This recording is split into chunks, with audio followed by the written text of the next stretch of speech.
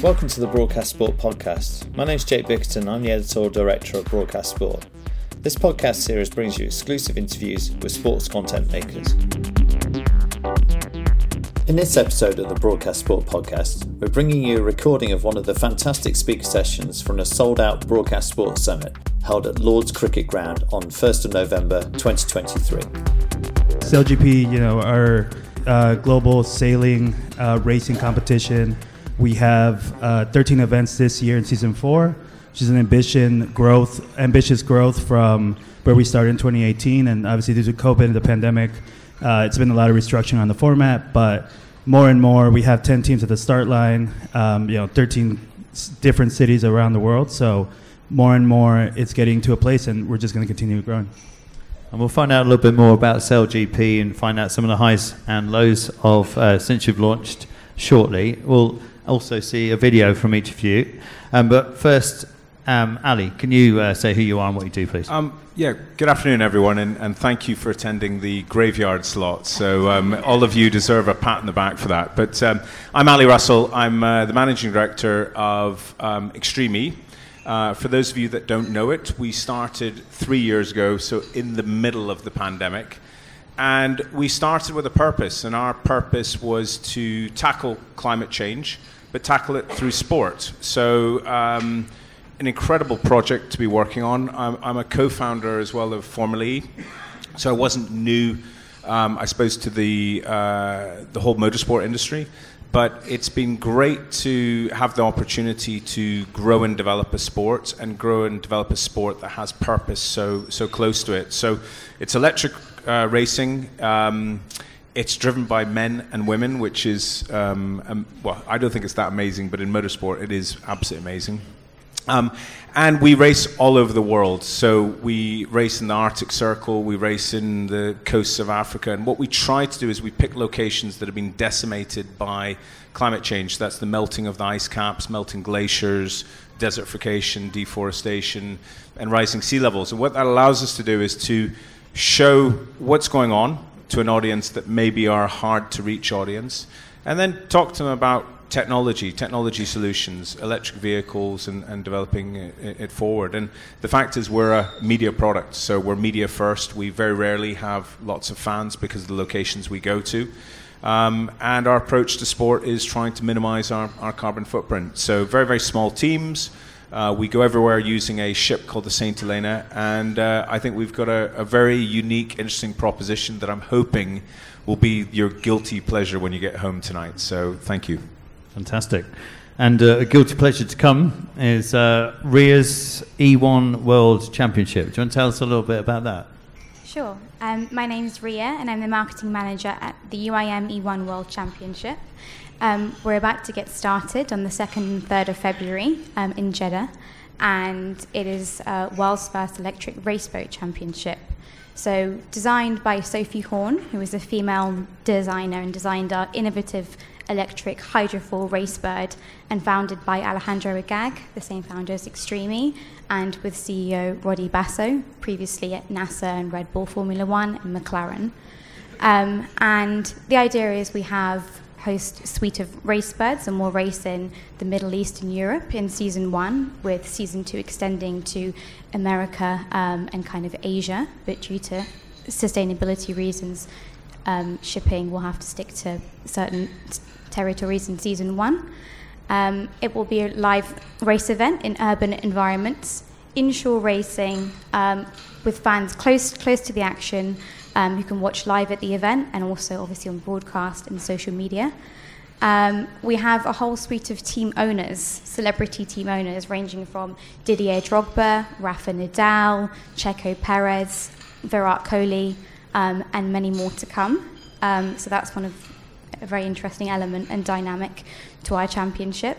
And yeah, we also have a docu-series called Inside E1, so if any of you want to whet your appetite before we start, please do go and check it out on YouTube. Thank you. Excellent. And Laura, you're production partner, aren't you, to, in fact, all of these? Yes. I was out in Jeddah with RIA's E1 team last week with a behind-the-scenes test, Noah Recchi, and then we were in Italy 2 weeks before that doing a behind-the-scenes test, seeing multiple boats on the water. And that's what we do. We basically create a world, Aurora, for all of these sports to inhabit.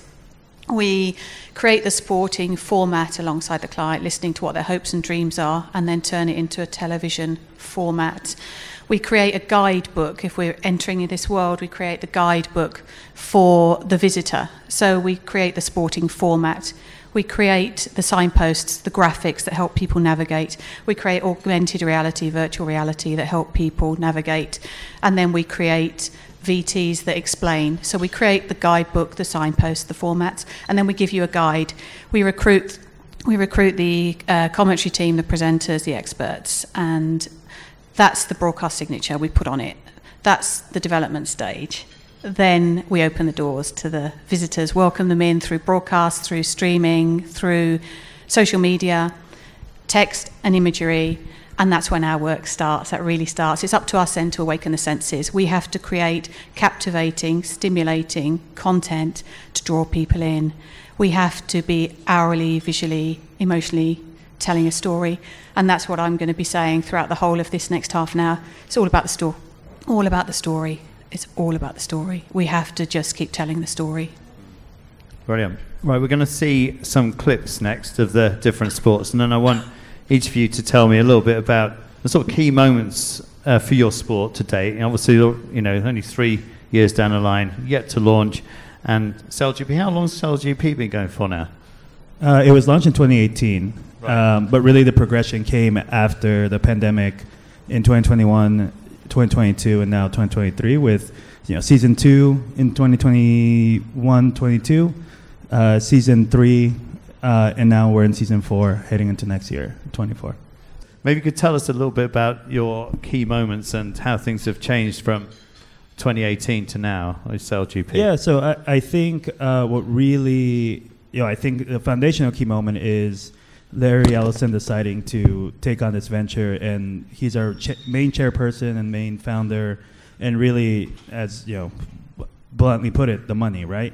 So Larry had this bold idea to really bring sailing to the masses, right? He really wanted to sort of change that world upside down. He had an idea. He partnered with our CEO, Russell Coutts, who's a legend in the sport. And, from the founding, I think that was a foundational moment because it really, some may disagree, especially those with sailing backgrounds, whether it's good or bad, but, they really wanted to sort of just bring a casual, day-to-day, week after week, sailing competition. But I think from that, they really then just really wanted to push it forward and make it sustainable at the end of the day. So in the last few years, we've gone from Larry being the main founder to now being more behind the scenes and having more investment, more private teams, and just see the growth and really the commercial viability of the sport. And more as the years progressing and the months and races add up, more and more we're seeing the success in what we're trying to do. And I mentioned to you backstage that we really are going from not only just being about sailing, right? We're called SailGP, but we're really trying to push a racing product, right? Racing first, and I think all of you would agree that it's all about the racing because the racing is really what we want to bring audiences for, right? Like whether it's on a boat or whether it's on a bike, right? Racing is easy to sort of understand, and that's what we're trying to get to. Forget the sailboats, forget the sort of the medium, but it's more about, hey, like here's a racing product, here's something that you can really consume and have fun and ultimately take in the action and the thrill of it. How fast do these boats go? So they are close to 100 kilometers per hour. We are actively testing new technologies with our F50 catamarans to break that barrier. And once we do, I think we'll take it to the next level. We've had F1 pilots on our boats, Max Verstappen last year and Checo Perez, that were both really nervous being on the boat, and the clips are up on YouTube, and we probably should have put that clip on here just to see their faces where they think it's easy, and obviously they drive high performance vehicles week in and week out, and they were way more nervous than we all expected. So the speed at current time is up there, and I think as technology improves, it'll only get faster. Excellent, that's good. I noticed all the graphics on there that really stands out, and obviously the close proximity of each of the catamarans as well. So, yeah, is that graphics trying to get across quite complicated stuff to non-sailors? Yeah, and really, again, the accessibility of the sport is what, from day one, they've wanted to push. Our Liveline technology that is the augmented graphics is a key part of our sport that is unlike anything else that had existed before in the sport. And more, you're seeing it in other racing competitions trying to replicate that technology. But the close to shore action also is a big part of it. So being able to bring fans to the environment, take it in, and really, though, finding the balance of high premium, because traditionally sailing has been a high premium experience, but we really, I was just in Spain where we had obviously the high premium area, but along the whole coastline, you just had families and people that just showed up for free just to take it in. And I think that's the experience that we want to take, whether you're paying or not, just being able to take it in close and sort of experience it and just take the sport in. But that video, just have to comment that ran as part of our We Are SailGP, We Are Racing campaign. And that specific video ran in Piccadilly Circus at the end of August. It really kickstarted a new sort of global marketing effort from us to, again, shift that notion of just us being about sailing and really being in focus on the racing product. Fantastic. We'll come back to how you can get to see this and the different rights deals you've done after we've gone through the other sports as well. And I should also just remind everyone that if you want to ask a question to our panellists, you can do so through Slido and choosing the plenary stage. Ali, so we may well be able to show a video very soon of Extreme E, but since your 3 years, how have you sort of adapted from the very start through to now? It's a really interesting question, and I agree. I think the racing product is at the core of everything we do, and I think that'll be the same for all three of us. We are a sport, and the most important thing is for the sport to connect with the big audience. So we look at racing, and it's got over 1 billion people across the planet that have an active interest, but it's an aging male population who's quite wealthy. So we started with the premise of learning, funnily enough, from cricket. So I don't know if we've got anyone from cricket here, but we kind of looked at this old English-based sport that's obviously a global sport now, but we're at the home of cricket, so I feel quite good saying this.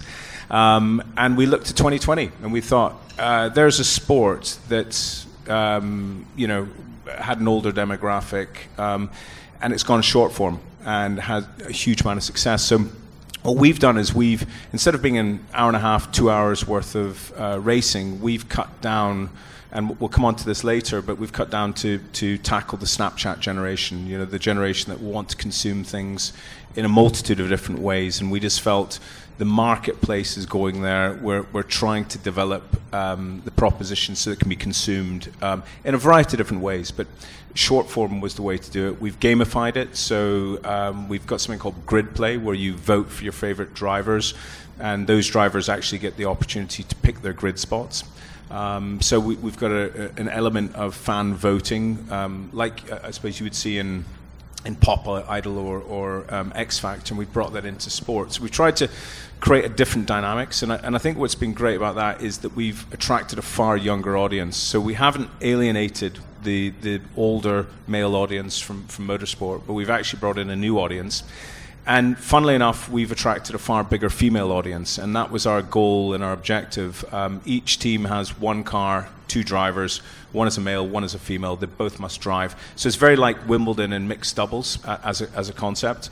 Super simple, but it's made a massive difference because when we're at Formula E, we gave a lot of female drivers the opportunity, but unfortunately you don't have a huge number of females getting involved in motorsport. And so when you get to the upper ends of the sports, you don't have the quality. And this format avoids any of those comparisons, and it means that you have a winner that is a male and a female on the top of the podium and at the bottom of the podium. So it works. It creates a lot of jeopardy. It gives our production partner a real opportunity to create strong storylines. And actually, it's just a nicer place to work. Men and women. It's normal. But in motorsport, unfortunately, it hasn't existed until now. And I think that's been the success of where we've gone. And hopefully, you'll see a wee bit of it now.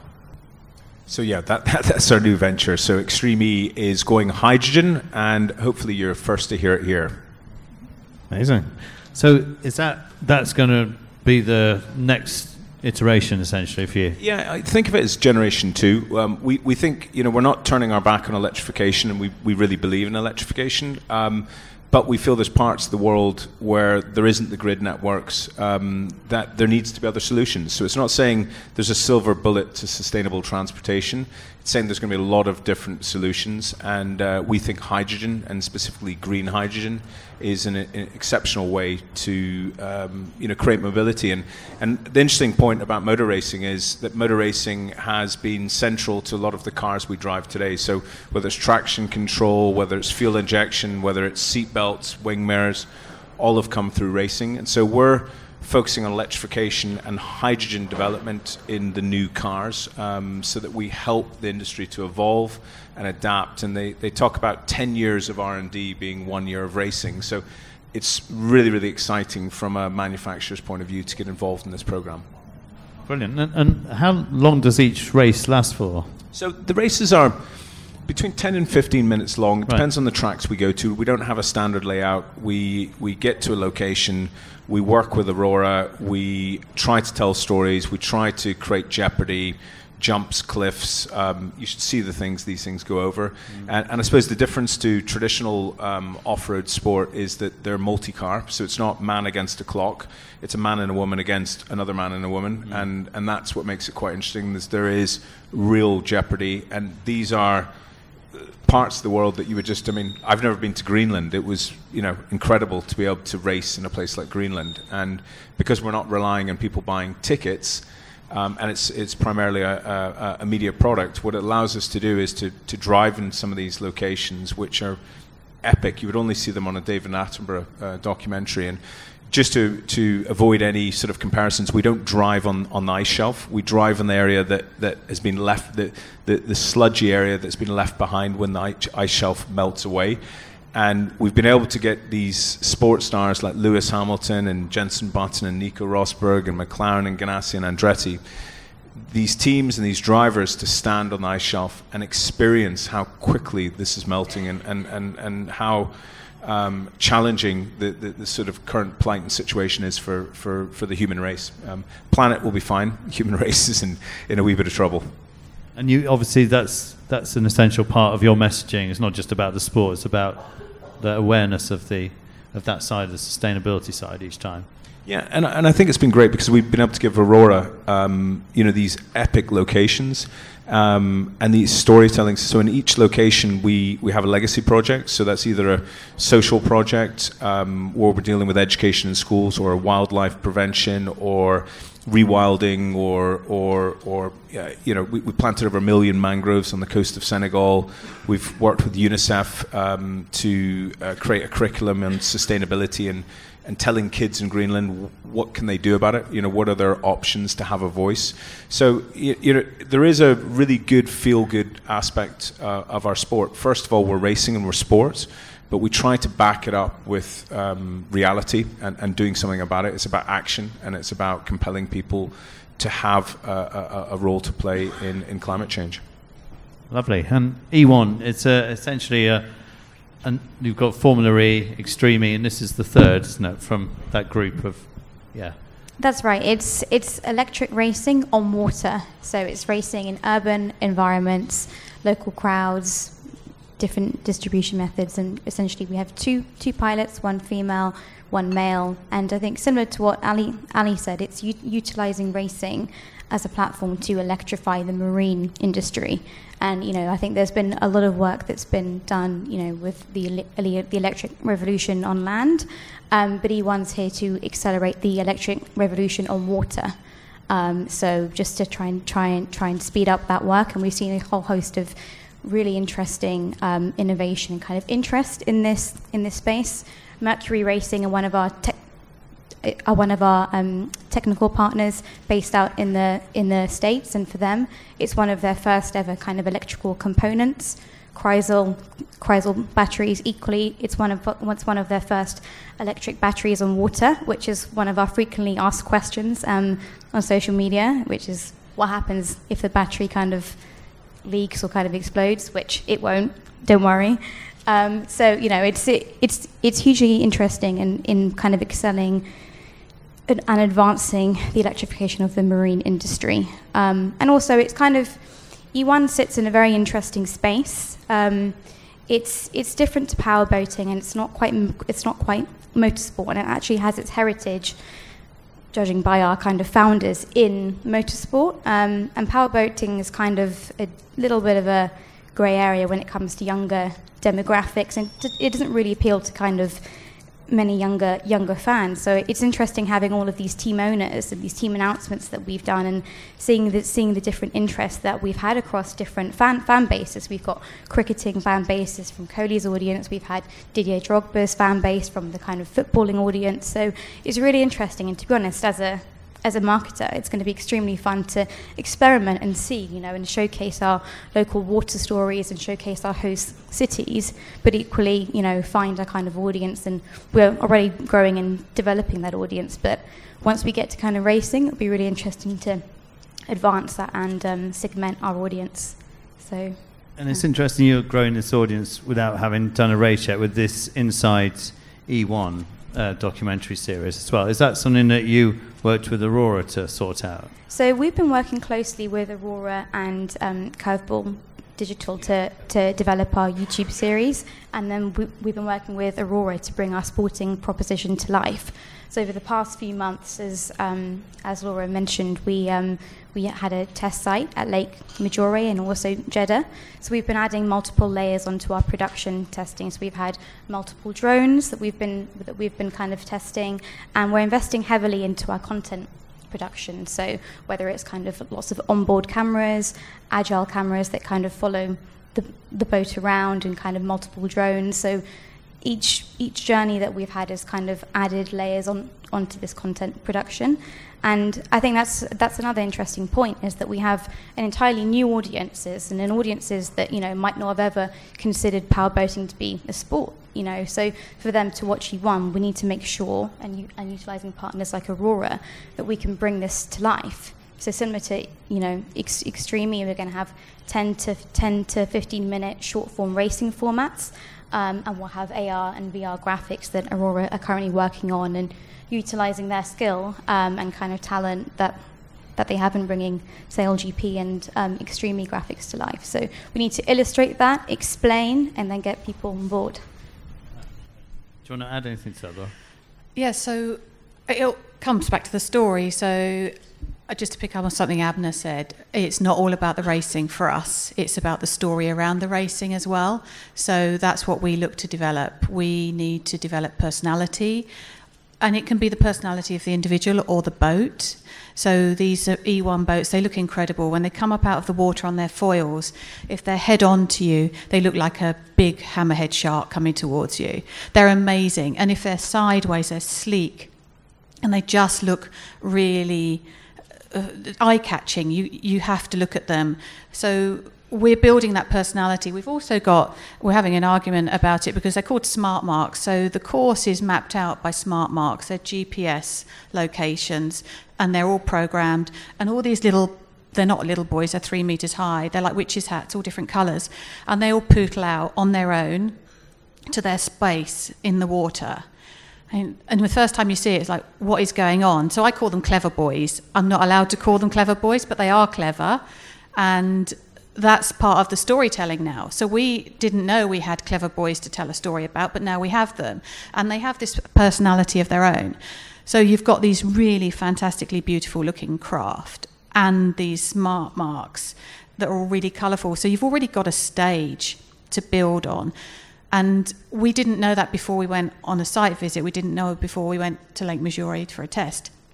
So that's where we really come into our own as storytellers and developers, because we see things and we evolve. We don't start with something and then say, right, it has to stay like this. We create the broadcast signature with that development process, and then we continually evolve it. And we use different techniques to engage these people, to bring them in this world I talked about that we create.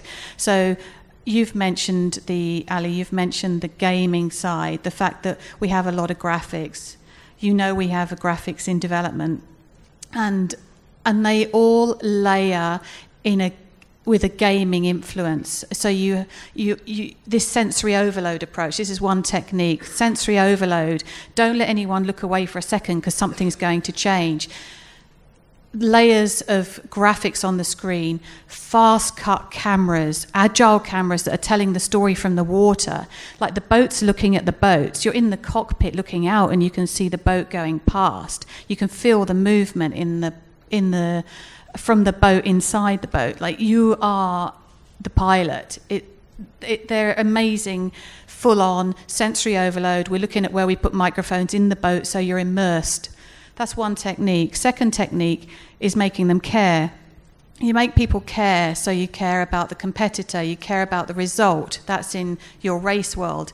But then in Ali's world of XE, you care about the environment. So you've got a sporting platform that is being used to share an environmental story. And that's rare. And the broadcast signature then of XE is sustainability and epic. Oh, and by the way, our graphics are inspired by NASA. How cool are they? So there's all these stories where you don't even know there are stories. There are stories around the graphics and how they were born. And then the third way to bring people into this, another technique to bring people into this world, is the digital. Let people have a voice. Like, you want to know how to reach a global audience. Let them be influential. So you do that. You've talked about your grid play, Ali. They can be influencing the outcome. They can have a say. But more than that, all this information we're giving them, all the data and the insight we're giving them, it's allowing them to become an expert. And we know now that everyone wants to be an influencer. Everyone wants to know more than somebody else. So we're facilitating that. We're facilitating these young fans, these new fans, to become the expert. And then they can carry the word for us. We've got no time, so unfortunately. But I want to see some E1 before we wrap up. So can we play the E1 clip, please? Yes, we have a thumbs up. Wow. And so when's that starting? The 2nd and 3rd of February 2024. Fantastic. All right, we have to stop there, sadly, but can we have a round of applause for our great panel?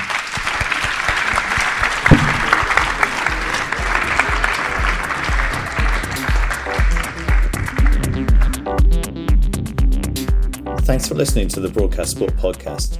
If you enjoyed this episode, please like and subscribe, and we'll see you soon for the next episode.